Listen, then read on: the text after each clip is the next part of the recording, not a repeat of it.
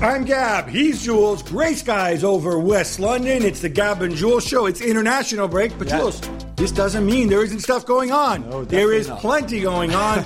We're going to talk about Lionel Messi and his contract. We're going to be talking about a little bit about Nations League. We'll be talking about Chelsea's hunt for a sporting director, which goes on and on and on. But I think we need to check in with the champions of the world. Yes. Still the reigning world champions, at least until December 18th. Yeah. But it's been a really, really bumpy week. So many things going on. It's a mess. You've got the injuries. You've got Noel Le Gret under pressure. Yeah. You've got strange twists in the Diallo Hamraoui case. But let's start with the main man. Let's start with Kylian Mbappe. Now, this business with the image rights has gotten a ton of attention. He's unhappy not just with some of the national team sponsors. Yeah. He's unhappy with the way the national team sells image rights and deals with it. Now, quick sideline for those who aren't well versed in this, and you're like, well, it's a football podcast. Why would we know about this? Essentially, what happens is national teams make money via sponsors and by selling images. When you use the image of players with the national team, you have to pay a fee if you use it for commercial purposes. Yeah. So generally, the players get together and they negotiate a deal with the association. And of course, then afterwards, the association owns it. The players get a certain amount. I think we said 25,000 euros a game with France. For France, yeah.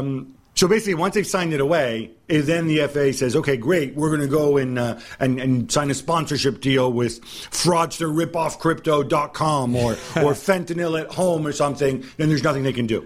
Yeah, so at club level, we've seen image rights sometimes be an issue when you sign a player or for contract extension, where more and more players now want to own their own image rights instead of the club owning it. But at national team level, it was never really spoken about. But back in March, Mbappe was already saying, listen, I don't like this agreement. I don't want my name and my image associated to some of the sponsors of the French national team, like betting, like junk food, for example. And let's make alcohol not an issue because that's illegal in France, but it is legal in other countries. Yeah. So, and to my knowledge, I don't think any other national team has had this issue before, but Mbappe was raising it, and the national team back in March said, yeah, don't worry, we're going to review the whole agreement that you players signed with the national team, but nothing was done. So on Monday he said, you know what, I thought you were going to help us and review it and change it, but you have done nothing, so now I'm out. I'm not going to do any of the sponsor activation or photo shoot on Tuesday with the national team this week because I'm not happy. So it was a big panic, and then the head of the French FA, Noel Le Gret, said, okay, we need a meeting. He came to Clairefontaine with Deschamps, who usually never takes part of those kind of meetings, with Raphaël Varane, the vice-captain, and Hugo Lloris, the captain. And they all sat down, and by miracle, they found an agreement. And Le Gret said, okay, we're going to review it, we're going to change it. And the players were happy, and they all took part of the activation on the Tuesday, including Kylian. Have they agreed what the new agreement is, or have they simply agreed to go and review it? So they're kind of a bit of both. I think they've agreed the major lines in the sense that players have to be consulted in a way on in the future on what sponsor are signed by the national team, because for example, and that's what Lloris said, this could clash with our own sponsor, individual sponsors. So if we have a sponsor in the same line of work, then I'm going to wear my cynic hat here for a second. I'm putting on my invisible cynic hat now. Okay, I'm imagining that I am, say, Ousmane Dembele, and I have a personal sponsorship agreement with McDonald's. Yeah. Might that be one of the reasons I don't want to go and deal with KFC? Yeah. As much as it is that this is junk food? But if McDonald's gives you 10 million a year, right? And then they see you on a photo for doing KFC because you're a French national team player and KFC have a deal, not with you, but with your national team. If you're McDonald's, you're not happy. So you said to Dembele, listen, we're going to cancel our contract. So Dembele could lose 10 million euros because the national team signed KFC without asking the players. But this stuff has gone on for a long time. Players have boot deals, for example. That was the issue before at times. It was the boot. You play with Nikes, but the national team is with Adidas. So the players just said to the federation and to Deschamps, listen, we just need to talk it through.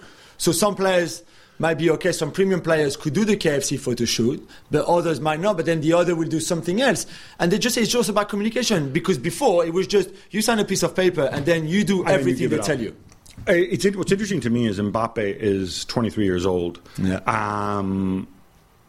And this is a team with a lot of big personalities. He's neither captain nor the vice captain.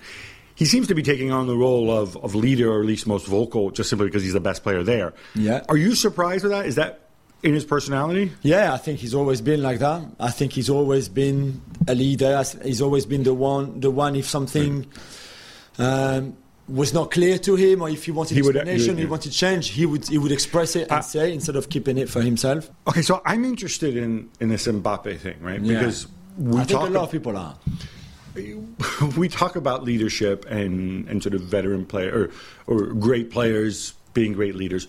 Not everybody has that personality, right? When people say leads by example, that's generally what they mean. When I think of Lionel Messi, when he was young, right, we're talking about doing it at a young age. When you're older, it's expected of you and so on, right? You don't think of somebody who was necessarily marching into the president's office. You know, you have older players who do that for you.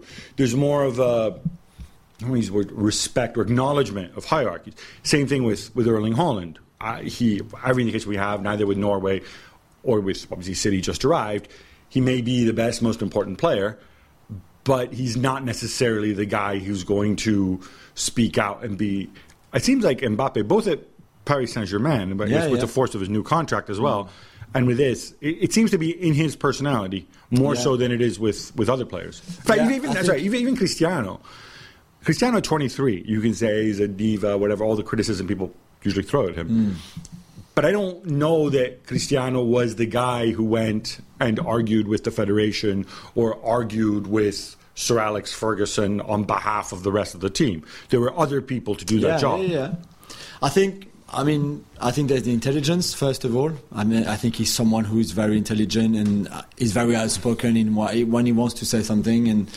And I think he, on top of the belief that he has or the values that he has about certain things, I think he would go and fight for what he thinks is right, whether you agree or not, whether you think he's too young to take so much space or to take so many responsibilities. But I don't know. But I think I respect the fact that when there's something that he doesn't like or that he wants to fix, he goes and try to do it. I find it a bit interesting because I have the perception. You know my thoughts on Deschamps as a manager, but I give him credit for being a man manager, but also he strikes me as somebody who's extremely old school, right? Somebody who's been through the system, who would be more likely to go and, respect the hierarchy and whatever.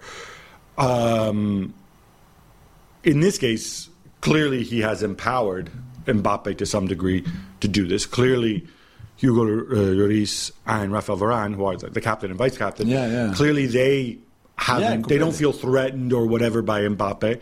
Is that what's going on, or do I read Deschamps wrong? No, it's that. I mean, Deschamps was never involved in the whole image right. He said to the players and to the national team, this is between you and them. I've got nothing to do in this. Mbappe didn't do this on his own. He had the support of the rest of the squad. Back in March and even in June, and again in this, when they met up on Monday, Clairefontaine, this was back on the table. I'm like, okay, what do we do? Because they clearly haven't done anything. We can't wait for them to do something. We need to do something here. And I think here everybody's almost said like, yeah, okay, Kylian, we're behind you. And that's exactly what Lloris and Varane said to Le Graët and Deschamps when they had that meeting on Monday night, which unlocked everything. It was like, we're here in solidarity with we all together in this. We all believe that what Kylian is saying, we all behind that. This is all what we believe in.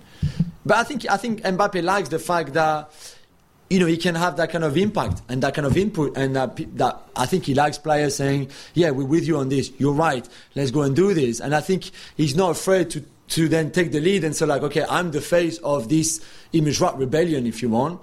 And I think he's strong enough and good enough at football to take it and take the pressure that comes with it, because I think there could be some critics coming from some people maybe saying like, well, stay in your place, you're only 23, yes, you won the World Cup, but blah blah, maybe, but I think he's he's ready, if that comes his way, he's ready to say like, well, no, I feel like I'm part of the leadership group here in that squad, so I'm going to voice my concern or voice my anger at something and make things change for the better.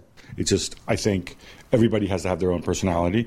People usually grow into these leadership roles when they get older. But some are born with it as well. Some are born with it. A lot of it has to do with the personalities of the leaders who are already on the team. Yeah. You know, if Roy Keane is your teammate, you probably, and if you're Roy Keane, Gary Neville, guys like this, and you're 21, 22, you probably won't be the guy saying, hey, guys, I'm in charge here. What do we want to do? Blah, blah, blah. Let me go talk to them. You know, exactly. Okay, you know, I think that's the reality of it.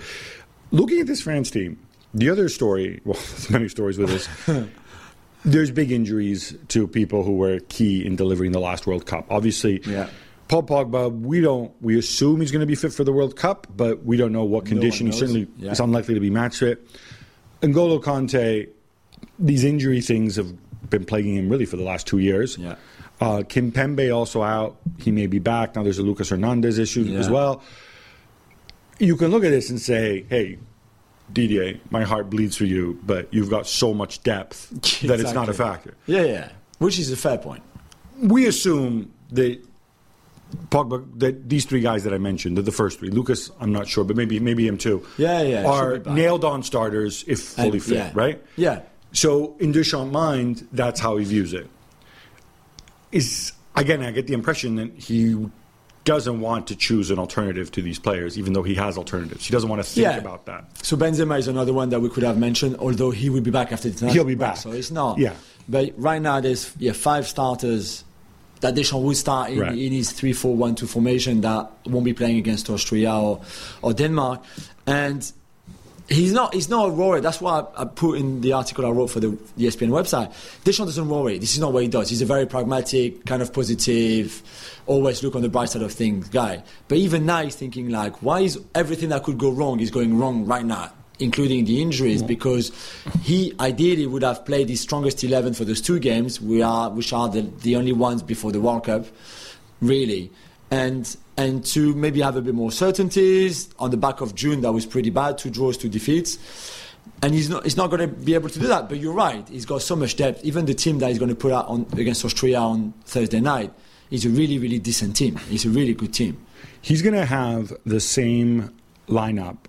He's going to keep the same formation in these 2 games that he wants to play when these guys are fit, right? At the World Cup, we believe, so right? It's a backfire, for sure. So who do you... Let's just go through the alternatives, right? Like for like, right? Kimpembe, you're looking at most likely who?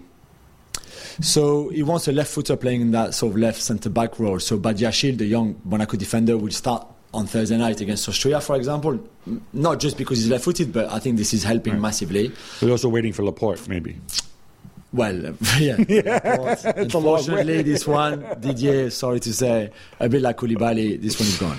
But maybe Lucas Hernandez, if he's back, just would fit in that sort of left centre-back position with Varane and Koundé, and then that works. Okay, but if Kimpembe and Lucas are both out... then you're looking at, could you play Saliba there? It would have to be one of the younger players. Right.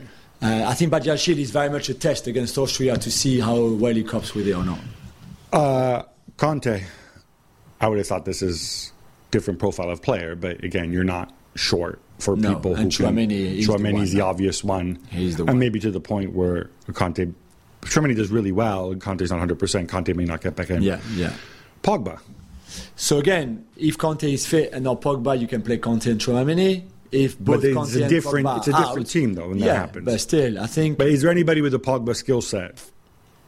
Well, you've got Fofana, who's going to be again tested against Austria by Deschamps. The Tchouaméni-Fofana partnership that we saw in Monaco, that was so dominant in Ligue 1, being reunited, which is quite exciting. Can Fofana play in a World Cup after having just 1 or 2 caps before? I don't know. This isn't Wesley Fofana, by the way. No, this is Seko Fofana. Yeah, and I think, whether you put Rabiot alongside Tchouaméni, whether you put Rabiot's injured too, by the way, no? The Camavinga-Tchouaméni partnership is also a possibility. You can have Guendouzi.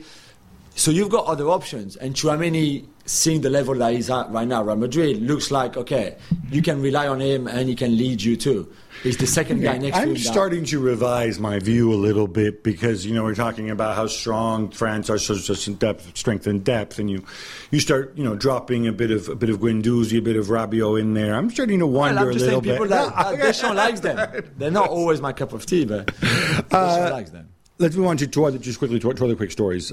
Just to finish quickly, because I thought something that you liked that Deschamps said, you would be allowed to take 26 players to the World Cup. Yes. Deschamps, we asked him the question on last week, and he said, well, I can't answer you because I'm not sure yet. He said, but I can tell you something. It's easier to win a World Cup at 23 than at 26.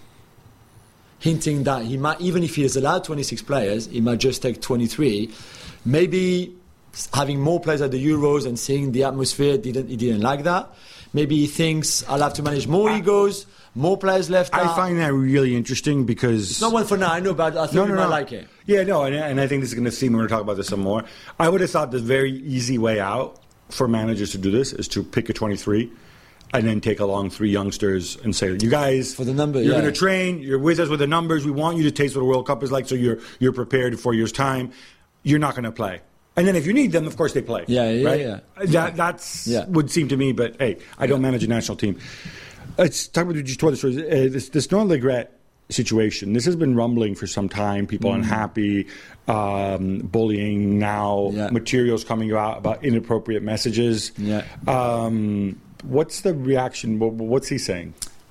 I'm 80 years old. I've got two more years left on my mandate, that you say, for the presidency. I'm not going anywhere. I think if this was happening in this country, in England, or even in Italy or in Spain, it would be blowing, and it would have give us a more accurate flavor of sort of what he's actually been accused of doing. Yeah, so send inappropriate messages to female employees at the French Federation, like, I would fancy having you in my bed, this kind of stuff. I mean, he's 80. He's not going to say something like... Right. He's not sending pictures of himself in his underwear. Yeah, exactly. But those kind of messages which are, unacceptable. Right. He says that he hasn't really responded on that. And then there's the cover-up of, like you said, the bullying accusation, the sexual abuse accusation at Clairefontaine for the youth teams, women, men, or like boys and girls, at grassroots level, all of that kind of stuff that he seems to have never really acted on since he became the president of the federation. So, again, he's saying, like, not even in your dreams I'm going to resign. I think he should be asked tougher questions and should be put into account. They're not doing that in France. I don't know why. But I think this is, again, something that is just not looking good for French football in general, for the image, for the national team, because Deschamps is under pressure because of his close relationship with Le Gray. So did Deschamps know, for example? All that kind of stuff. Has someone spoken to Deschamps about it? So there's a lot of things like that bring such a negative, toxic atmosphere around the national team as well. Finally, speaking of negativity and toxicity... Yeah. Let's talk about the Zahra Amraoui case. Obviously, we saw Aminata Diallo, who, she was actually taken into police custody. Yeah. Charged. The 3 men who attacked Amraoui say that Diallo put them up to it. Yeah. She, correct me if I'm wrong, isn't saying anything. No. The original version of the story, where she did this because she was competing for a place with Amraoui. Yeah.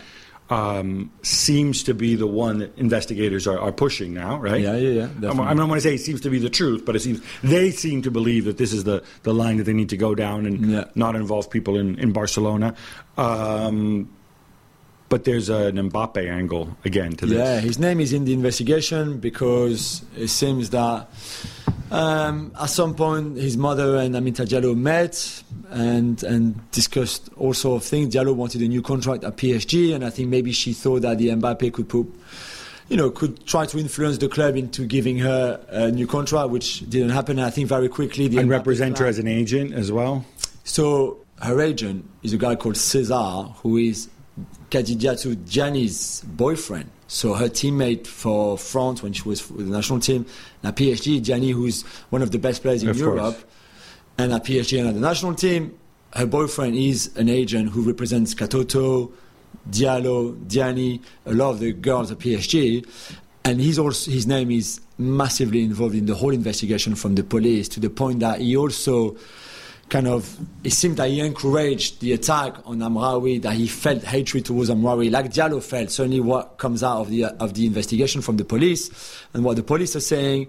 But Mbappe's mom, to be clear on this, only fits in as somebody at some point. Somebody's hypothesizing that. I think, Diallo tried to get her support, and there was a no there. And get her support to get support from Paris Saint-Germain, get Kylian to intervene with Nasser or whatever. For her to get a new deal, which she didn't get. And I think the Mbappe clan saw the kind of trick very quickly and put an end to it. But their name is still in this investigation. Right. Like the agent Cesar, like hierarchy at the club. It's an absolute mess for the women's side of PSG. For Mbappe, his name is also in the investigation into Matthias Pogba in a very marginal way over this witchcraft nonsense. Right.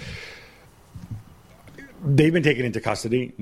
Are there any development? And I'm sorry, I feel like this is like a freaking like soap opera here that we're going through. It is. This is French football for you. I mean, even at our standard, this is pretty. And we haven't even mentioned Sir Jim Ratcliffe. But exactly.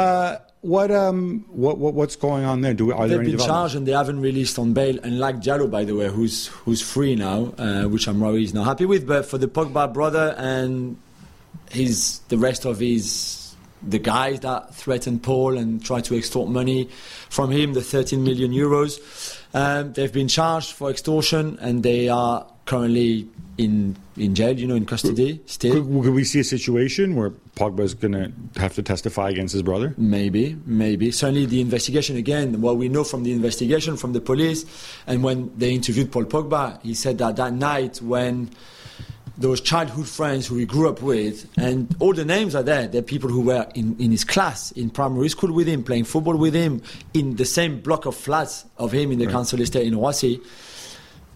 When they took him to this flat in Paris at midnight with two guys with balaclavas, armed with Kalashnikovs, and he said, I was scared. I thought they could have hurt me or my family, and they kept to me, shut up, shut the F up, put your eyes down, don't look at us.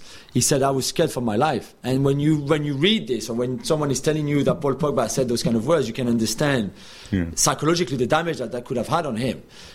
So this is where we are. I think Deschamps is really worried, go back to worrying, because, Pogba might be fit for the World Cup, but psychologically, what kind of Pogba psychologically, the idea of your what's up with the other brother, the twin still brother? Nothing. We don't know what. No, we think that he's taken the side of Paul and the mother, who's also under police protection, like Paul, by the way. But just the psychological pressure of, I mean, assuming Matthias's defense is going to be that he was forced to do this, right? I think this is the psychological pressure of the issues of trust that you have with your brother, who you grew up with, your older brother, right? Not knowing whether he betrayed you for money, or whether he was a victim as well in this, and that he didn't come to you. I mean, there is going to be a ton to unravel there psychologically, even as he tries to rehab physically. Yeah, and everywhere Paul Pogba goes now and his family, there's police protecting them. Can you imagine? There are actually police going everywhere where they go with them to protect them. All right, sad stuff.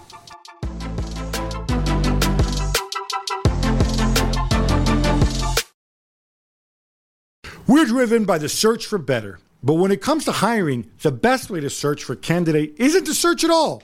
Don't search. Match with Indeed. If you need to hire, you need Indeed. Indeed is your matching and hiring platform with over 350 million global monthly visitors, according to Indeed data, and a matching engine that helps you find quality candidates fast. Ditch the busy work. Use Indeed for scheduling, screening, and messaging so you can connect with candidates faster. Join more than 3.5 million businesses worldwide that use Indeed to hire great talent fast. And listeners of this show will get a $75 sponsored job credit to get your jobs more visibility at Indeed.com/Gab. Just go to Indeed.com/Gab right now and support our show by saying you heard about Indeed on this podcast. Indeed.com/Gab. Terms and conditions apply. Need to hire? You need Indeed. All right, enough France. Let's move on to Lionel Messi. And these revelations from that we've seen in El Mundo. The Barca leaks. The Barca leaks, as they're saying. Now, there's several items to this. I think we need to talk about the revelations themselves. Yeah. And we need to talk about who is leaking this and why they're leaking it. And obviously we're going to speculate because we don't know. The revelations themselves basically are a list of demands that in June of 2020, so this is once the pandemic had started, and everybody was panicking and cutting back and so on. Barcelona in really bad shape.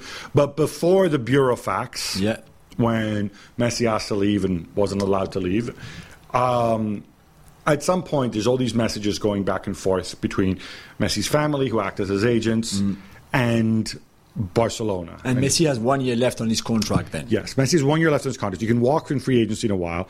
He tried to do the Burofax to try to get free. That didn't happen. This is before that.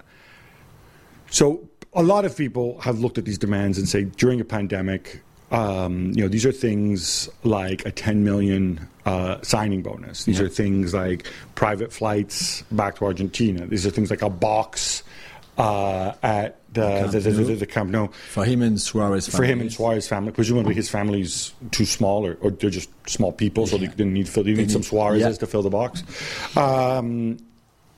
And the one I found most shocking is he wants a 3-year deal, fine, plus an option to extend, but with a €10,000 release clause, which is another way of saying I have a contract, but I can leave at any time. €10,000 release clause is basically like free, right? Yeah. I found these things quite extraordinary. It's just a negotiation. Barcelona really angry about this and saying, well, there's legal implications here. How dare you punish this?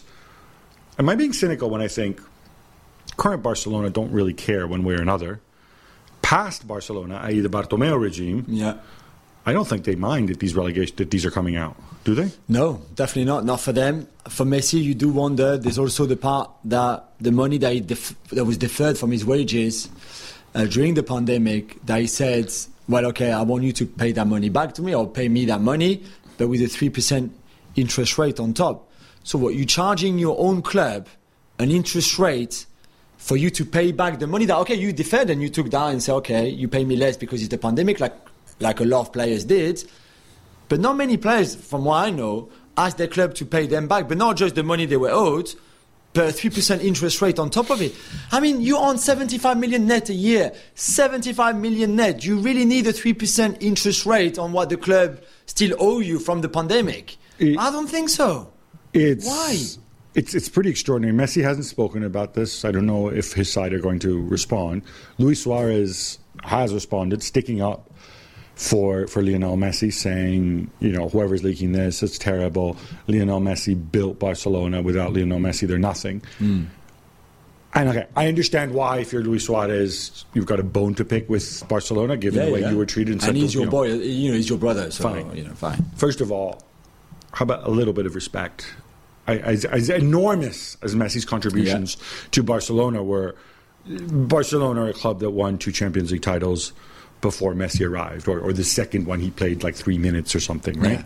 So Barcelona existed well before. Barcelona are the club of Cruyff going all the way back to Paulinho Alcantara.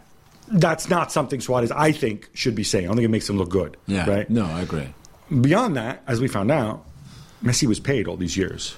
It's not like you can't show gratitude. At some point, how long is a piece of string?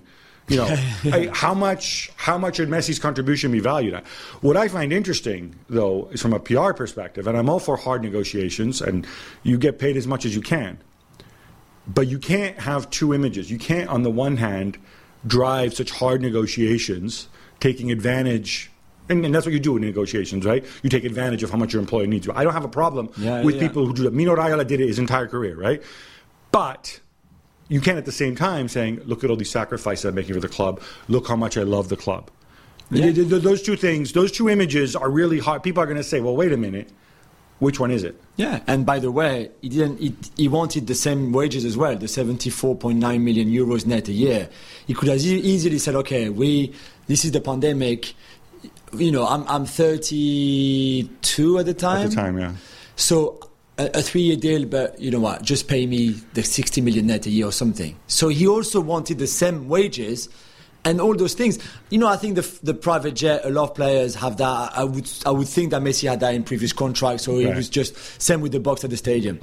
But even that, you could say, with all the money he's earned through his career, he could have paid for that himself. I don't want to go through all his demands one by one. And like you said, a lot of these things were basically, things that maybe he had before. Yeah, the think so. When we talk about private flights home, there are people who negotiate that. Yeah. A lot of players have that in there. You and I tried to price it up before. How much would this actually cost to bring the Messis back to Argentina? It's not like they're going to charter Air Force One for him or 747. It's something, I'm guessing, round trip, we're talking maybe 100,000, maybe 150,000. Which, when you're paying the guy $75 million net, which means it's costing you like 140 million, 135 million, is really a drop in the ocean. Yeah. So I think those are like the gaudy things that we see.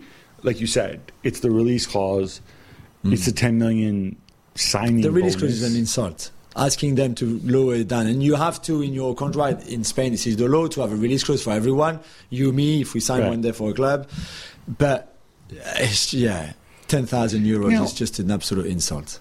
Because Messi almost never speaks, we can go and dump all this on Jorge and his dad, Rodrigo, his brother, the entourage around him. A bunch of agents I've spoken to say that essentially when you have a family member as your agent, it's never good. And we've seen it a little bit with Neymar. We've seen it with Messi a little bit. We've seen it with Harry Kane, I think. With Charlie, Mbappe seems to be working out so far. But I'm also wondering... Well, but Haaland definitely. Although, again, Haaland... it's not like Alfie was running things. He had a real agent with him, right? And still does. True. Mbappe, sometimes I wonder if it's Kylian himself who's the agent. Yeah, and probably, not the mom and dad. What they're talking about, I think what they were talking about when having family members is that, some of them will cut bad deals, some of them will cut good deals. Even when they cut lucrative deals, they generally don't maximize the earning potential or the image of their client. Yeah. And they cited Neymar as one of the biggest examples of this. I don't think somebody worked out how much Neymar cost Paris Saint-Germain on a per minute basis or a per game basis or something, and it's still crazy, right? Crazy, yeah. I think it's fair to say that when Neymar moved, we thought, he could be on a level with Messi and Cristiano. If he's got a level to go to, and it didn't happen. The narrative was like, this will always be Messi's house. Let me build my own house in Paris, right? And maybe a professional agent might have done that differently. I think there's issues with image as well. Do you think it's a family member thing? I don't know Rodrigo and Jorge, and I assume 1,000,000% they want what's best for their son. Yeah, of course. But I'm also pretty sure that they've never had other clients apart from their son, who's pretty unique, right? So Ansu Fati, some point wasn't he working with Rodrigo? Right, but not. But I see what you mean. It's not the same thing. Also, Ansu Fati's story is just starting, right? I wonder if it's something as simple as they come into football, they get extremely cynical extremely quickly. They see people being exploited by clubs. They see people running clubs. I'm not talking about Bartomeu, but in general, who maybe are either, they think are either incompetent or corrupt. And say, like, look, it's a free-for-all. I'm going to protect my son as much as I can, and I'm going to make sure he gets paid as much as he can. Yeah, and maybe they don't really understand or fully value and say, you know what, the image side of it is just as important. Yeah, maybe, and maybe also, I don't know if they have a PR person or those kind of person within their team, or if they also do that themselves. And in that case, maybe the perception that they thought they would project is not the one that maybe a PR professional would say, listen, you're working on thin eggs here, let's be careful, let's do this, let's not do this. Maybe, I don't know how much advice they take from the outside, or if, like you said, it's just them, the family, maybe Luis Suarez can have a word, and that's it pretty much. I don't know, I think because this was likely to be his last big contract, 32 to go to 35 and then go back to Argentina, right, go to MLS, go wherever you want. Maybe they thought, okay, this is the last one, so we have to make it big. Because the one after won't be as good, and we knew that for sure. Although it turned out to be pretty good. Turned out to be pretty good, but I think But, in the summer 2020, they didn't think about that one maybe. So maybe that's the reason why I don't want them. I don't know how people see them now in Spain or in Argentina. If they think that those leagues, the Barca leagues, and what he's asking is outrageous, and that they're turning on Messi, or that his image is being a bit tarnished a little bit. And I don't want that for him. So I would want to think that they had good reasons to ask those kind of things. I just struggle to understand. I think there's a point, especially in the pandemic, that they had to read the room a bit better. Especially if one day all those requests will become public like it is now, because it just doesn't look good on them. Because I think had they read the room a bit better, they would say, okay, let's do some compromise here. Maybe we can, maybe we can not ask for that, but maybe ask for something a little bit different. I don't know anything. I understand this is a negotiation and you have to be tough in business, and that's also how big it became. But I you don't also think realize, they read the room well there. You realize how difficult it is for a normal person to understand, right? When you already have made all this money, right? What additional thing of value beyond what you've already done and what you've achieved on the pitch can you give? And the additional thing of value in this that nobody could ever take away from you would have been quote unquote sacrifice of playing at minimum wage or whatever. All these things that were mooted that could have been within them. Instead, you see the opposite. You see that they started out with these crazy, in my opinion, crazy requests. And then the burofax, without fully explaining the terms of the burofax and whatever, and any reasons for going. It's kind of hard. Now, if the guy on the other side of it hadn't been Bartomeu, who, is about as popular as cockroaches with most Barcelona supporters, I think you might see more of a move against Messi. Yeah. Now I'm imagining if I'm a Barca fan, I might say, okay, fine, but I hate Bartomeu for what he did to the club through his incompetence. And, he gets all the blame, but Messi isn't much better. Yeah, right? And Bartomeu, by the way... Or Messi, sorry, you said Messi. Messi's family isn't much better, right? Bartomeu agreed to everything apart from the release clause going from the 700 million to the 10,000, which you can't really blame him. It's his club. You can't give Messi for free. And the 10 million signing on fee on the new extension, which is maybe because they just didn't have that money. I don't know, because the account was so bad. That's the extraordinary thing, that he agreed to everything. Yeah. So then when he went back to the Messi camp saying, okay, we give you everything but those two, they said, okay, no, we're not happy. We stopped the negotiation and we want to leave. Hence the burofax straight after. I don't know. I don't know if Laporta would have agreed to it all. I don't know if you and I, in Bartomeu's shoes, we would have agreed to it all. I don't know. It's hard to tell. Do you think this helps? Look, I'm trying to think of Barcelona in the here and now. If I'm not who leaked it? Yeah. Well, I don't think. I think we're pretty sure that it wasn't Laporta who leaked it, or his regime, because it's not like these things were lying around and they found them at the Camp Nou, right? You always ask with leaks who has an interest in leaking this, and I think it's pretty obvious who has an interest in leaking this. And there is an ongoing investigation as well of malfeasance into Bartomeu. But if I'm Laporta, what impact do you think this has on Barcelona as a club? I don't think this hurts Laporta. No, I don't think either. He wasn't there. He wasn't involved. It goes to show how intractable the previous situation was and how ill-equipped maybe to handle it Bartomeu was. So, if anything, I guess Barca fans, I wouldn't worry about the near future here. This doesn't impact that negatively. No, I don't think it may hurt some people's memories of Messi, or if they side with the Messis, it may, further strengthen their hatred of Bartomeu.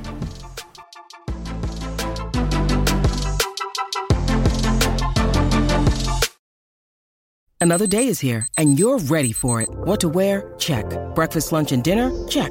Planning for what's next and how to save for it? That's where Bank of America can help. For your financial to-dos, Bank of America has experts ready to help get you closer to your goals. Get started at one of our local financial centers or 24/7 in our mobile banking app. Find a location near you at bankofamerica.com/talktous. What would you like the power to do? Mobile banking requires downloading the app and is only available for select devices. Message and data rates may apply. Bank of America NA, member FDIC. All right, enough Messi. How about some quick hits instead? Go, Gav. 10 countries, including England, France, and Germany, and others, are supporting a campaign in favor of inclusion and equality. They'll be wearing rainbow armbands that will read One Love throughout the World Cup in Qatar. And even before that, we're going to see some during the Nations League this weekend. Jules, some say this doesn't go far enough to address issues of homophobia and workers' rights. Yeah, I mean, I think it's better than nothing. This is what I always say. I don't think it's enough. If that's all that's happening, I'm a bit disappointed because I think they could have a stronger voice and stronger opinion and voice it. That doesn't mean that you have to boycott the World Cup, etc., but at least make a bit more about it or on it. But I like that at least the issue is raised, it's there, people will ask, okay, what's this armband? You can explain it, you can do PR around it. I'm hoping that the captains who will wear it, whether it's Harry Kane, Hugo Lloris, whoever you want, are going to come out and say, this is what we're wearing, we feel so strongly about this, and it's just not an armband and nothing around it. I'd love to know how those 10 teams came together, right? Because if you want to talk about teams who are going to do this at the World Cup to make a statement, that's fine. 9 of those teams at the World Cup. Norway isn't. So I guess, I don't know where they're going to wear those armbands, I guess in the Nations League and whatever, but I'm sure you could have gone further. I'm sure you could have gotten other countries that aren't going to the World Cup to wear those armbands too. I don't quite know about that. As far as their voices, I said this before, I said this at the time, the Moment to Act was a long time ago, and really the people who should be acting and making these decisions are our elected leaders who we elect to act in our country's best interests. Yeah. They should do the heavy lifting. Do we want to have relationships? On what terms do we want to have relationships with these countries? In the end, Harry Kane and his armband, it still sends a message. But you're right. RB Salzburg, Christoph Freund, the sporting director, will not be taking the job of sporting director at Chelsea. He released a statement, Gab, saying that he was flattered but had important work to do at his current club. I mean, it's one thing to be rejected by Michael Edwards. It's another one to be rejected by Freund. Yeah. It's not a good look for Chelsea. Well, especially after so much information about Freund came out, right? Oh, he was visiting with Salzburg. Yeah. But equally, they're like, oh, Graham Potter has signed off on him. And I'm like, already when you hear that, it's kind of, to me, it's a bit ass backwards. Like, it's not Graham Potter's job to decide who the director of football will be. It's Todd Bowley's job. Yeah. But anyway, but then he does an about turn, and I can't figure it out because... Sure, he just signed a new contract this summer, and maybe he loves Salzburg, but he talks about bigger job, the challenges here at Salzburg. I mean, what challenges? What is it that if you can win the league by triple figures? Well, I tell you can't. It's mathematically impossible. Yeah. So I thought it was a curious one. But maybe he didn't fancy working with the Chelsea owners and stuff like that. You can't bet everything. You can't blame Todd Bowley for everything. I don't know. Now, Jules, I assume that Freund's decisions meant that Red Bull would give him more responsibility, maybe give him a nice raise and so on, even just sign a contract. They had something special lined up for him, right? But instead, and I thought maybe one of those things could be maybe you look after Leipzig, right? Playing the Bundesliga, Champions League. Yeah. But that's not happening because we just found out Max Eberl is coming back to be the new sporting director. He was at Gladbach with Rose. He'll be reunited with him. Yeah, I think this was in the pipeline as well. We heard it a bit before. He did a good job at Gladbach, I think. There's some really good signing that he made. I mean, Alassane Plea or Marcus Thuram, for example, for little money. It is a progression, really, between Gladbach and Leipzig. You can ask the question. I think the question I think it's a yes with money. It is, considering that Leipzig... Well, history, obviously, it's Gladbach. Money, it's Leipzig. And the constant run in the Champions League, for example, the Leipzig have been on compared to Gladbach. So let's see how it does there. But those German clubs, we said about manager changing from top 6 club, now sporting director. I'm like, oh, wow, okay. The ECA and UEFA Exec Committee both meeting this week, and there's talk about a revamped European Super Cup. Yeah, one of the versions even has them playing sort of a Final Four preseason tournament in lieu of the Super Cup, which we talked about before. The innovation would be like, oh, let's play it in the US and let's invite the MLS champions. So, for example, to me, this makes zero sense. And it would be the Europa Conference League champion, the Europa League winner, and the Champions League champion, and the MLS champion. I'm like, no, if you're going to do this, make it official, make it meaningful, and say, let's invite the CONCACAF Champions League winner. So it would have been the Seattle Sounders. Yeah. Even then, 4-team tournament in the summer, Seattle Sounders, Roma, Eintracht Frankfurt, and Real Madrid. He's got a bit of that ICC vibe to me. But not even as good, probably. I don't know. I don't know where you're going with this. It's going to depend how seriously they take it and so on. Yeah. I think there's also a lot of administrative things. I think USSF would have to okay it. CONCACAF would have to okay it. I think FIFA would have to okay it as well. So it's a lot of jumping through hoops. Yeah. They want to do this. They want to explore it. I don't know if involving teams from other confederations is the way to do it. Mark Ogden wrote a piece citing sources close to Harry Maguire. Now, they mentioned two big factors that help explain his difficult time. Yeah. Jules, what were they? And what's your assessment? One was that Lisandro Martinez is playing better because he can speak Spanish to David De Gea, and communication was a problem between De Gea and Maguire. Because De Gea has only been in this country for 10 years. And speaks perfect English. So they could not understand each other. And so for me, this is the most BS I've ever heard Harry Maguire. I'm really sorry, but blaming your own bad performances on the fact that you and De Gea could not really communicate with each other. It's not Maguire. It's a source close to Maguire. Okay, but yeah, you know what I mean. And the other one is that, well, it's difficult to play when the players around you are so slow. You know, like Rafael Varane and especially Aaron Wan-Bissaka. He's a real slowpoke. Who's as slow as you and I. He's ponderous. On the football pitch. I mean, I don't know who came up with those excuses, because to me, I read them as excuses and indulging Harry Maguire's real level by saying, but look, it's not his fault. Look at the communication with De Gea. Look at the slow players he had next to him. Well, that's why he was so bad. I mean, come on. It's pretty gone. Whoever's doing Maguire's PR, I'm sorry, you're a dope. I even saying, what if you flip Ruben Dias and Harry Maguire around, and Ruben Dias would struggle? Oh my God, yeah. You know what? But it's a stupid explanation, because you know why? Because Harry Maguire had a season at Manchester United where he was actually pretty darn good, where he played every minute of every game, right? So we've seen him do well at Manchester United with these supposedly slow, inadequate players behind him, with David De Gea who can't communicate with them. Come on, man. Come up with something better. Crazy. There's a United Kingdom and Ireland bid for the 2028 Euros, Gab. But some of the stadiums on the shortlist seen by the Times are a bit of a surprise, right? Yeah, so it's odd, right? It's odd who's not there. England will have 6 stadiums in the World Cup. The Euros. Yeah. The Euros. It's not going to be Anfield. It's not going to be Stamford Bridge, because their pitch is too small. It doesn't match your UEFA regulations. They get special dispensation for the Champions League. Yeah. It's not going to be Leeds and Elland Road. The other ones, usual suspects, so Wembley, the London Stadium where West Ham play, Villa Park, Old Trafford, the Etihad. Bramley-Moore Dock, which hasn't, as far as I know, doesn't exist yet. Maybe they're in the process of building it. Well, they are in the process of building it, right? That's where Everton's going to play. But they don't even know what it's going to look like. And the weird one for me is Stadium MK, which is in Milton Keynes. It's where the MK Dons play. Yeah. It's about an hour from London. But it's a small stadium. Yeah, it is. I've never been there, but I'm assuming it's, 30,000 tops? Yeah, something like that, yeah. 25, I think.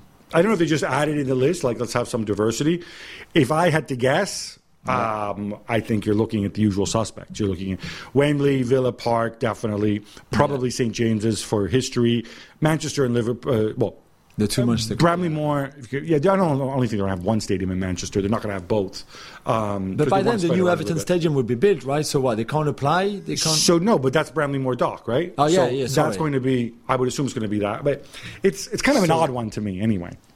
Oh, and another thing, Jules. When I look at this list, there's a stadium which, for me, is, when you combine location within London and quality of stadium, is the one that stands above all the others, and that is the Emirates.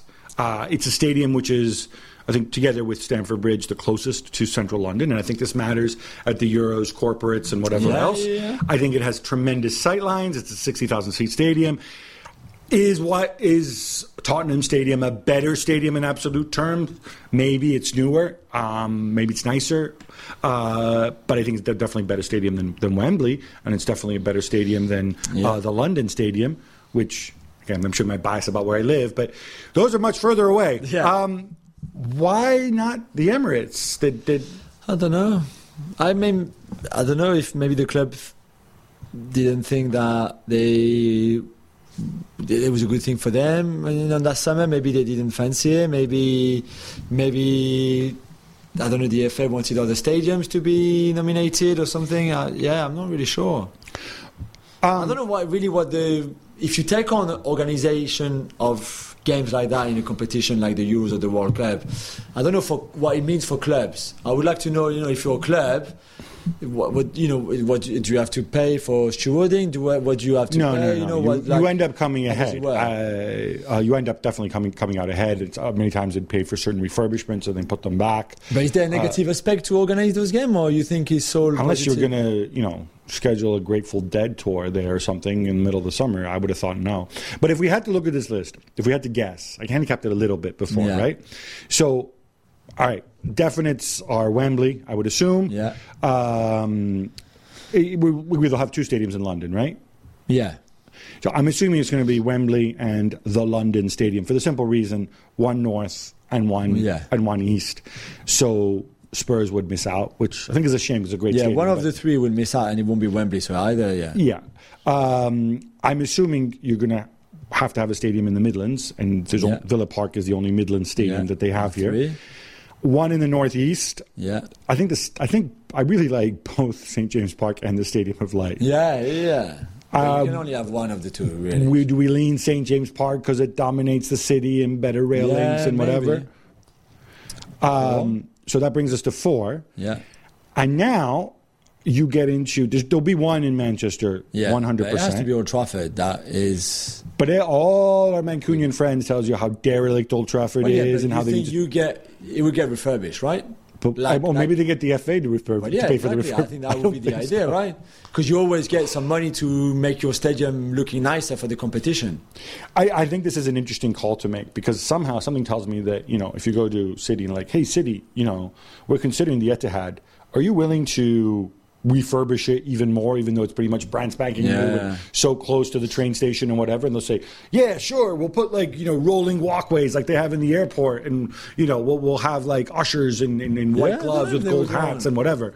And whereas if you go to the Glazers and say, hey, do you want to spend a penny on the stadium, they'll go like, where's the money from the government? Yeah, how much will you pay us? And then the last one will have to be the new Everton. Well, I mean, if it's brand new and it's finished on time and everything. I would assume so. I would assume so. It's going to come down to, since Anfield's not there, you can make a case that Liverpool is so close to Manchester, you don't need one there. But again, rather than giving MK Dons, given that nobody lives in Milton Keynes, it's so close to London, I'm assuming this is just kind of a joke. Yeah.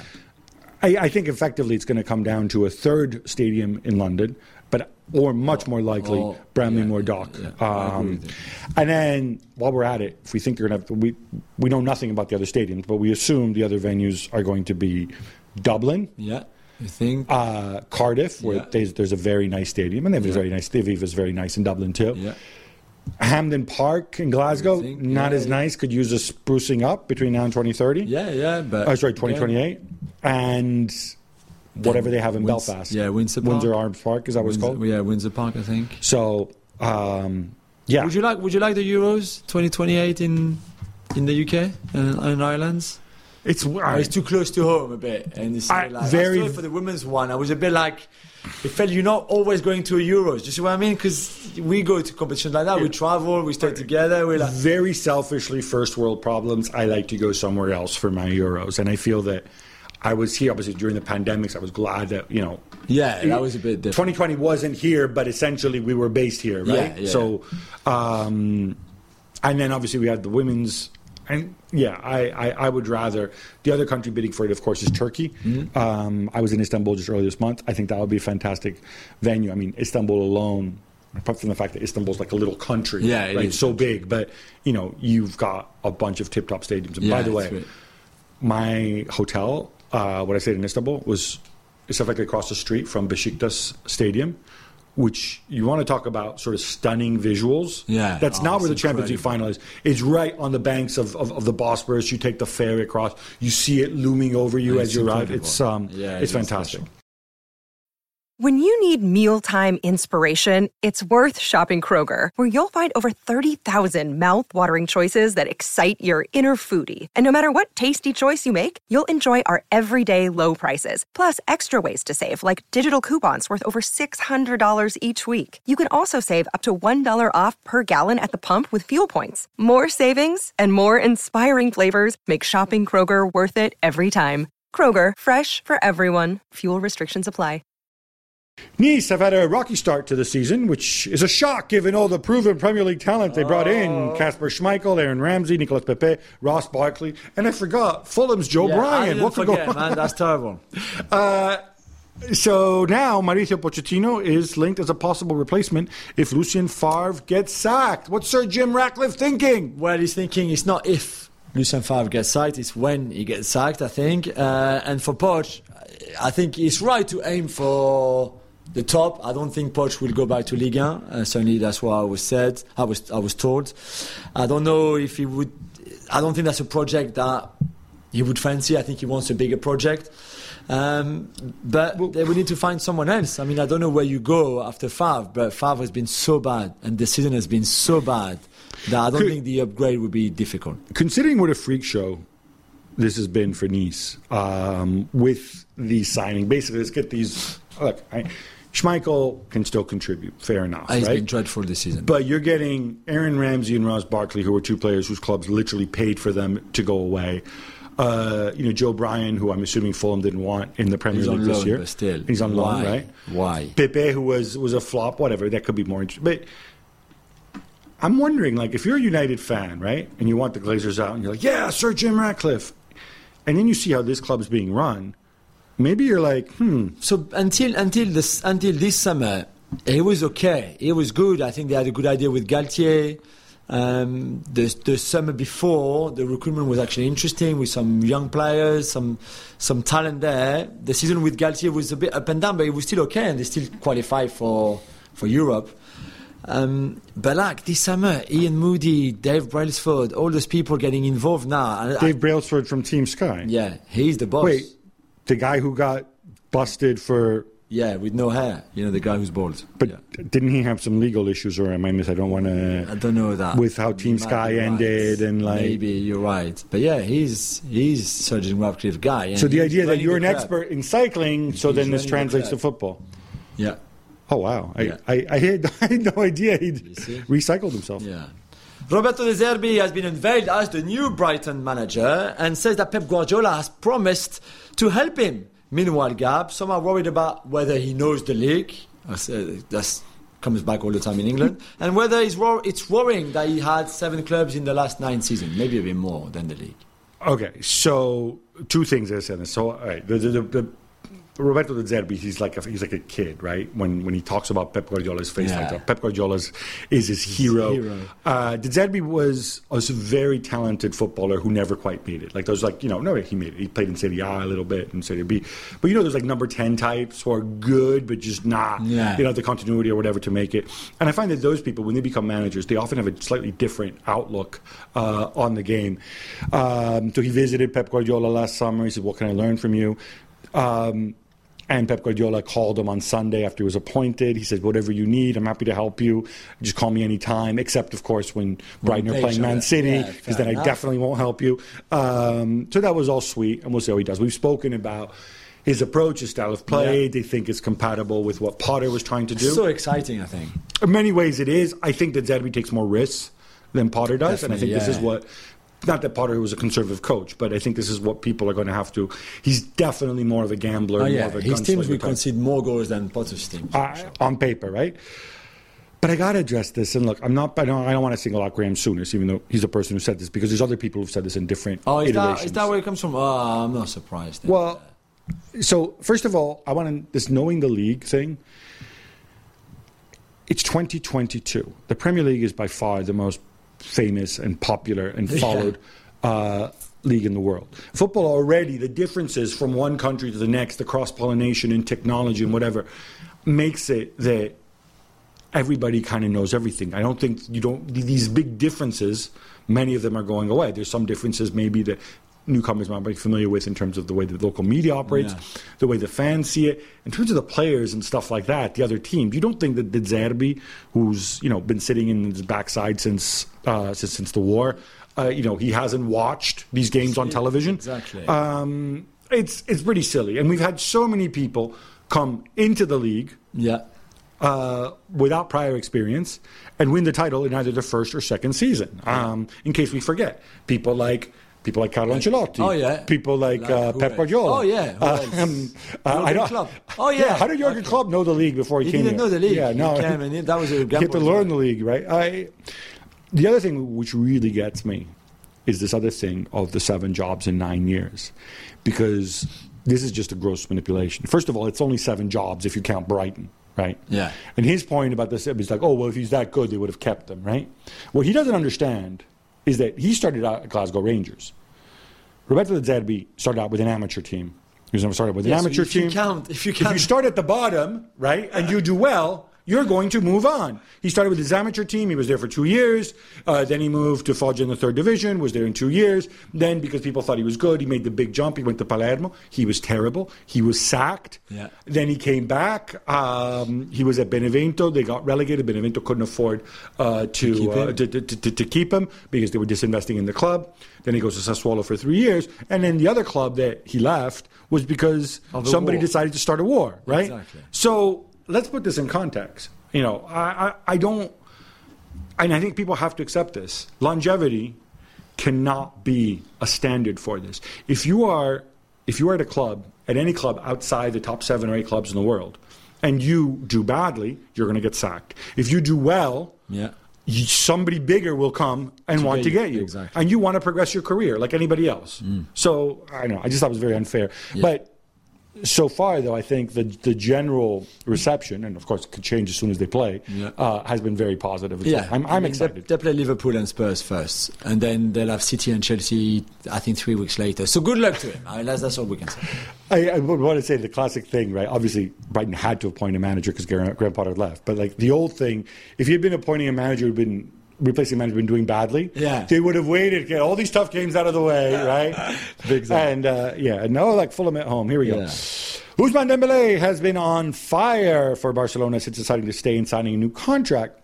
But Jules, we found out how much his release clause was, and should people be a little bit worried? Well, worried because it's reachable for the big clubs. It's 50 million euros, 50, which you could say it's an amount not far from his valuation, right? I know he's playing really well this season. I think it's substantially less than the valuation. What will be your valuation of him? I think a 80 fit million? Dembélé is got to be, because he's only 25 now, right? So you've got 6 or 7. I think it's easily in the 80 million. I mean, in the 80 million plus range. Fair enough. Yeah, I mean, but I think this explains why he re-signed without getting a raise. In fact, taking a pay cut, that was a big point in him agreeing to stay and to extend was that 50 million. They would not. Him and his agent would not budge on that. I think you're okay if you're Barcelona. Like it is suboptimal, but you have to believe if he's here, he's happy. Oh yeah, he's not going to. It's not like I need to go and join Paris Saint-Germain. Yeah, I don't think that release clause was put there for him to leave after a year. No, do you know what I mean? It was. It's not an Erling Haaland situation. No, definitely not. UEFA have confirmed, Gab, that Russia are out of the qualifying process for the Euro 2024 in Germany, and that Russian teams won't participate either in European competitions. You're not surprised, right? No, I think this is pretty much inevitable until the situation changes. I mean, everybody hopes for peace. You have to plan these things ahead, and even if they make peace tomorrow, which I don't think they will, but I pray they do, it's not going to be enough time logistically to get back in. Yeah. So I think that's the reality of it. Artur is still battling to regain fitness since his loan move to Liverpool and has been playing with the under-23s and played a game with the under-21s. Yeah. Jules, not a knock on him. It's normal for senior pros to play in these games to regain their fitness. But it was surreal when I found out he was substituted by Jay Spearing, who's 33 years old, former Liverpool player, former Liverpool Academy product, if I'm not mistaken, now a coach. It just seems like the past and the present melding in one. Yeah, completely. I mean, I have to say I find it a bit humiliating for Arthur. And certainly, maybe he had a knock. Maybe he go to the bathroom. Who knows? I know, but come on, you can't last more than an hour in an under-21 game. Or under 23 game, like when you need match fitness, when you haven't played, when you're trying, I guess, to impress Jurgen Klopp, to impress the club, so you can play after the international break, and then you're not very good in the game to start with, and then after an hour, this 33-year-old guy who is not even a pro anymore comes and replaces you. I mean, like, come on. Maybe Spearing got some appearance money. Maybe he fancied it. I don't know. Yeah, maybe. Italy play England on Friday, but Gab, Nicolo Zaniolo has not been called up by Roberto Mancini, even though he's finally fit and playing for Roma. What's the deal?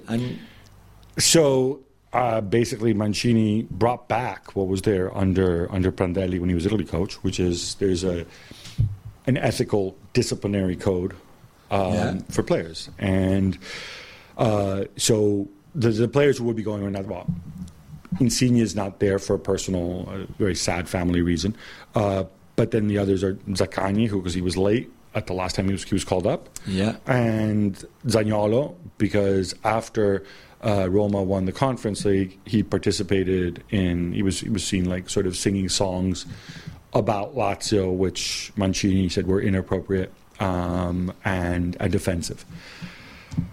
I mean, part of me kind of feels for Zaniolo because I want Zaniolo to potentially be really good. Yeah, me too. And I think if Italy were going to the World Cup, I would like to think that Zaniolo would be called up. If you want to make an example to him and to other players and put the line, this is the time to do it because, with all due respect, it's Nations League. Yeah. Scotland beat Ukraine 3-0 in the Nations League. Jules, your thoughts? Well, I thought it was an emotional game, like it is with Ukrainian clubs and our national team in this case. Coming out for the anthem with the flags on their shoulders and everything. And I wanted to see Mudryk to play for Ukraine. We didn't see much of it because I have to say Scotland were good and they had a very good second half with McGinn scoring, with Dyke scoring headers as well, and this is really good because they play against each other in not the next game but the one after that, and they're battling to finish top of their group and get promoted. So there was a lot at stake, and this was a really good atmosphere overall, I think, and quite an enjoyable watch.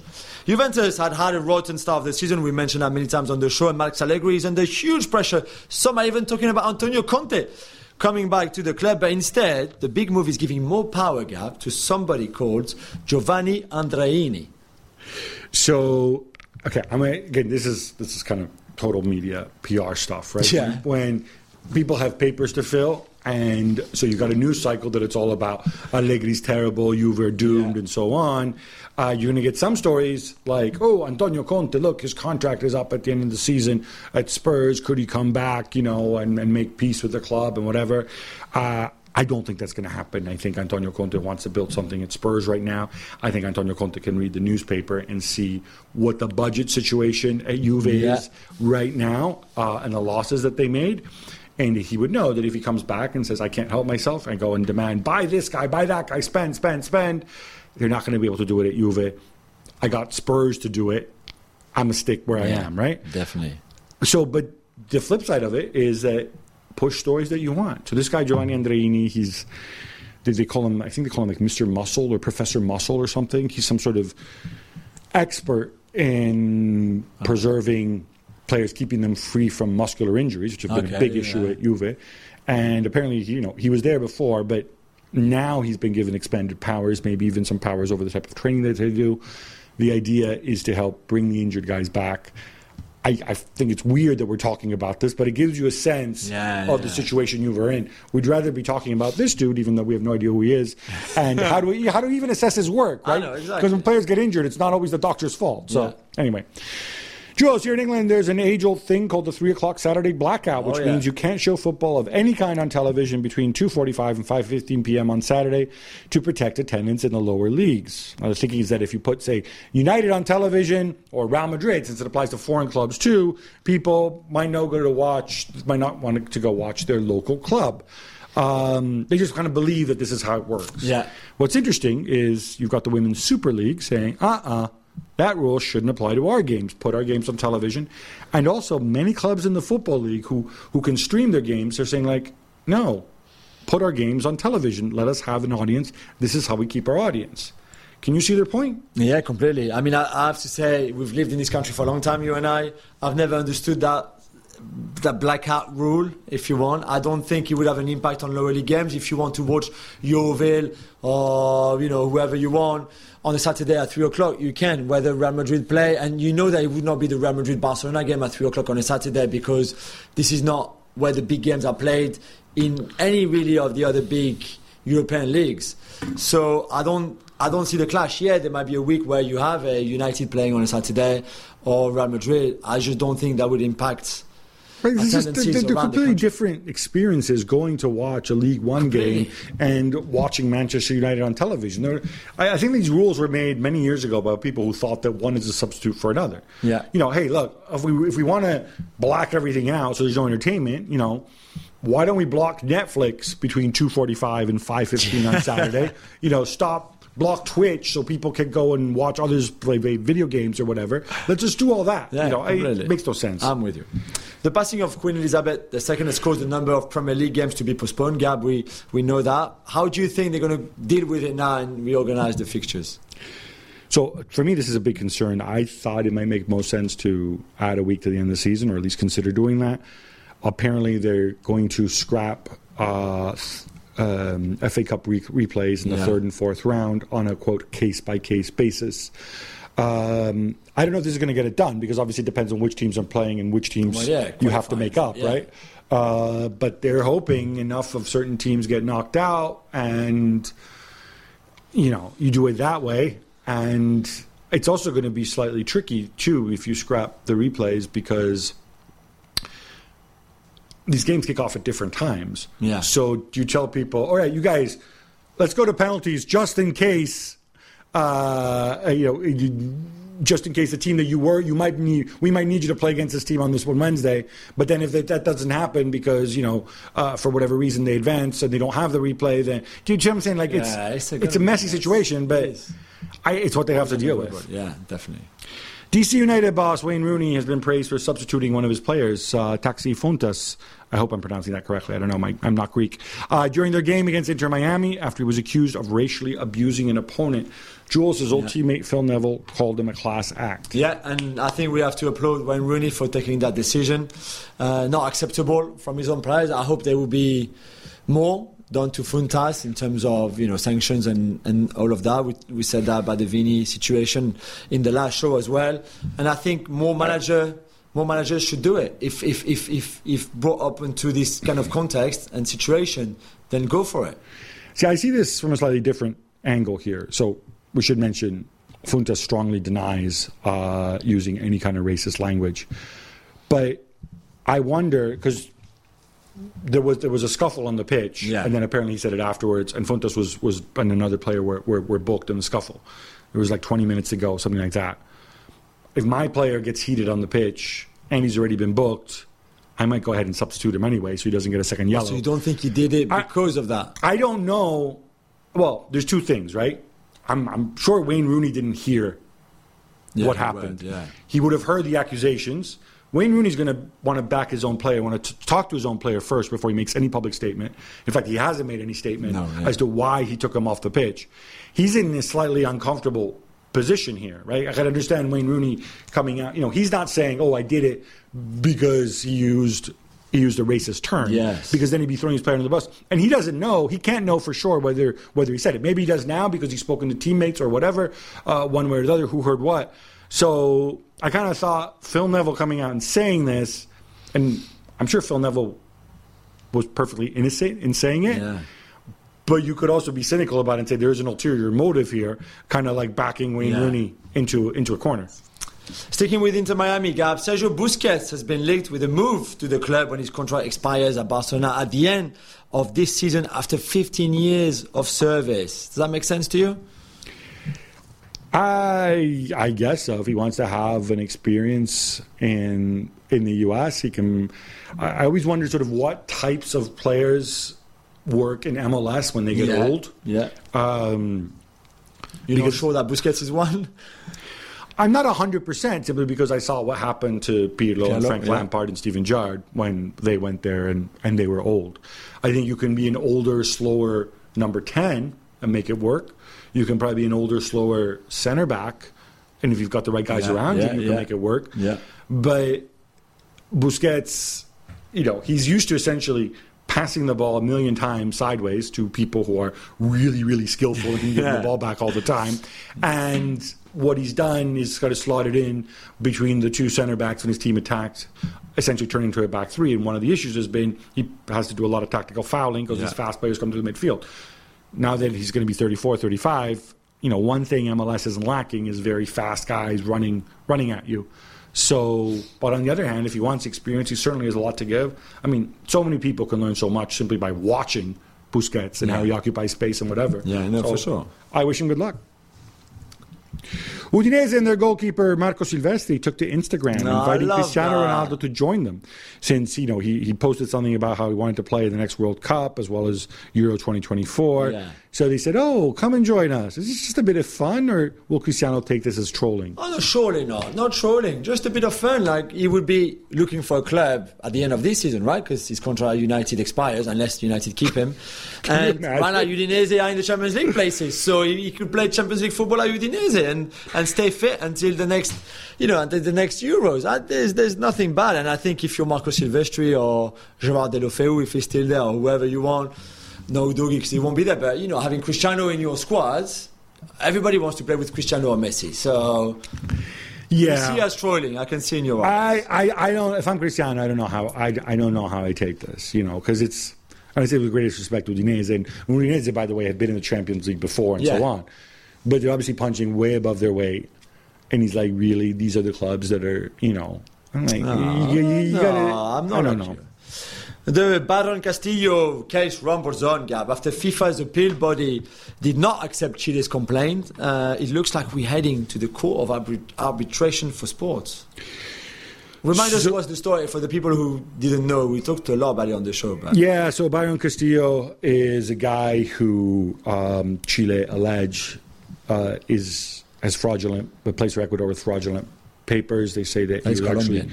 Sorry? That he's Colombian, right? He was born just across the border in Colombia, emigrated, but that his papers were fake kind of all along.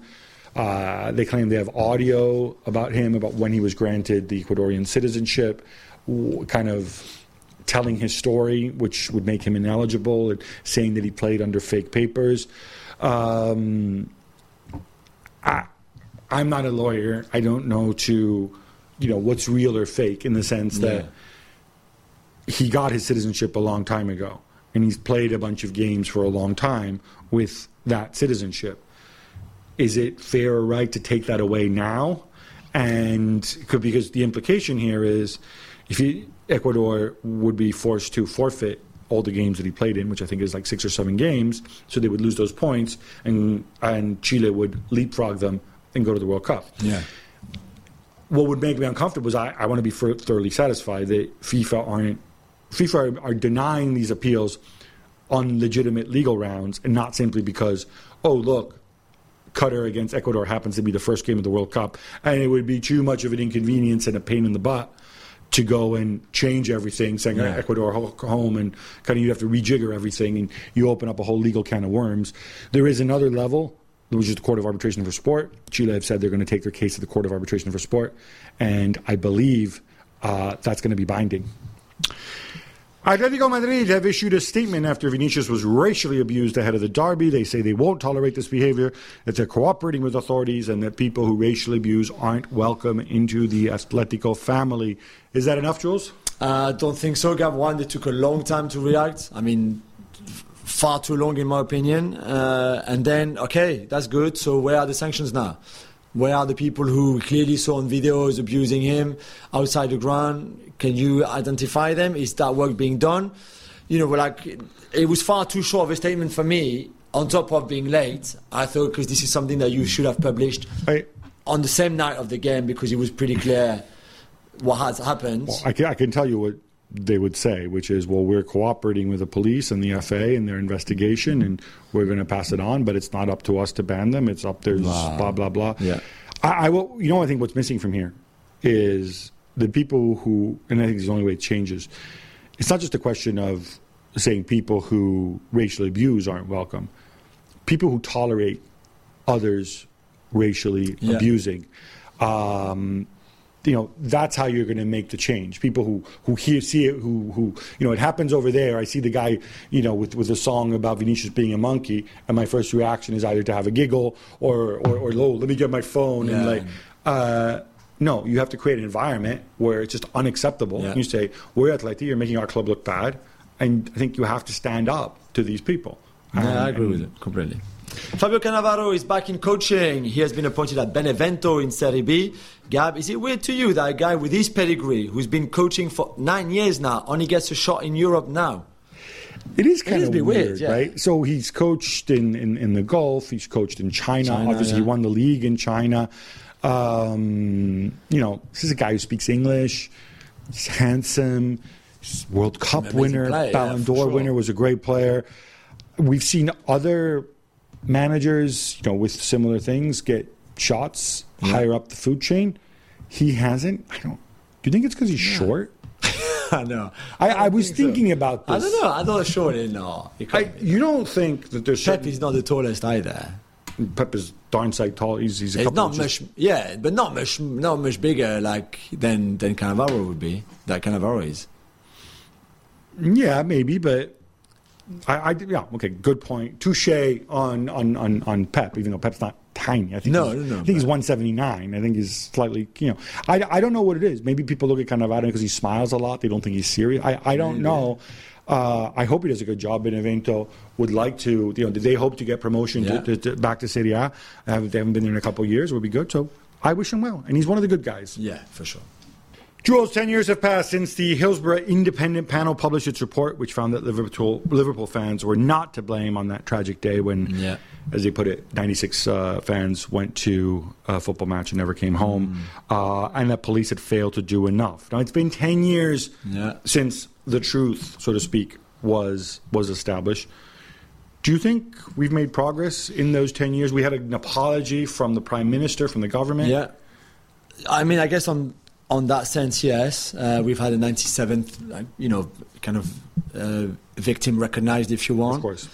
I just don't think it's enough for this disaster not to happen again, because we saw that the scenes that we saw at the Champions League final, where we were in Paris last May, were pretty bad. And there's a bunch of inquiries where we're going to get the reports out. And not looking good at all, where you think we were not too far from a complete disaster again. Yeah. The Euro final at Wembley was pretty bad too. So it looks like at times we haven't really learned the lessons from what happened in the past to make football stadium a safer place for fans, that everybody can go without thinking that you could be in trouble, you could be squashed, you could be scared, you could be all of that. And this is 10 years after the report, but it's many more years after Hillsborough itself, and yet we're in a position where things are better because stadiums are better, and you this can't. And that. Yeah, but still, I agree. You can't undo the past. I think it's a scandal that it took 23 years for the Hillsborough Independent Panel to publish the definitive report. I think it's pretty scandalous that many of the people involved who were prosecuted, those prosecutions were not successful. I'm talking about the police and the authorities who covered things up, who spread lies. I hope, if there's one takeaway you can take, is that we've learned to question our authorities more and not take for granted that the people who are there to keep us safe, that they're always competent, because they need to be held to account in these situations. I agree with you. Cult hero defender Andrea Ranocchia signed a lucrative contract with Monza in the summer, but he's now retiring just 3 months later. Gab, what's going on? Well, he suffered a bad injury against Napoli in the first week of the season. Ranocchia, I called him a cult hero. His name literally means froggy in Italian. He made his name for himself at Bari, where he formed this bizarre defensive partnership with Leo Bonucci many years ago. I think it's safe to say he never quite, reached the level that he was expected to, just because here you had a man who was so tall and you expect him to be a physical brute, but in fact he had the silky feet of a number. He played number 10 right up into his late teens. He's had injuries. He was in and out. He went to Hull. Came back to Inter. Above all, a really, really nice guy. Yeah. Everybody who's ever played with him talked about what a great teammate he was. Would have been fun to see him out there. I understand why he doesn't want to put himself through this anymore. And you know what? He's walking away from a lot of money. And again, and I can only respect people who put who put their money where their mouth is. Yeah. So good luck to you, Andrea. Right, Jules. That brings us to an end, but we got to come back on Monday. Yeah. We got all these internationals, right? Nations. Some big games. Big games, and one of the very last looks that we get these teams before the World Cup in Qatar. So until then, love the game, love your neighbor, love yourself.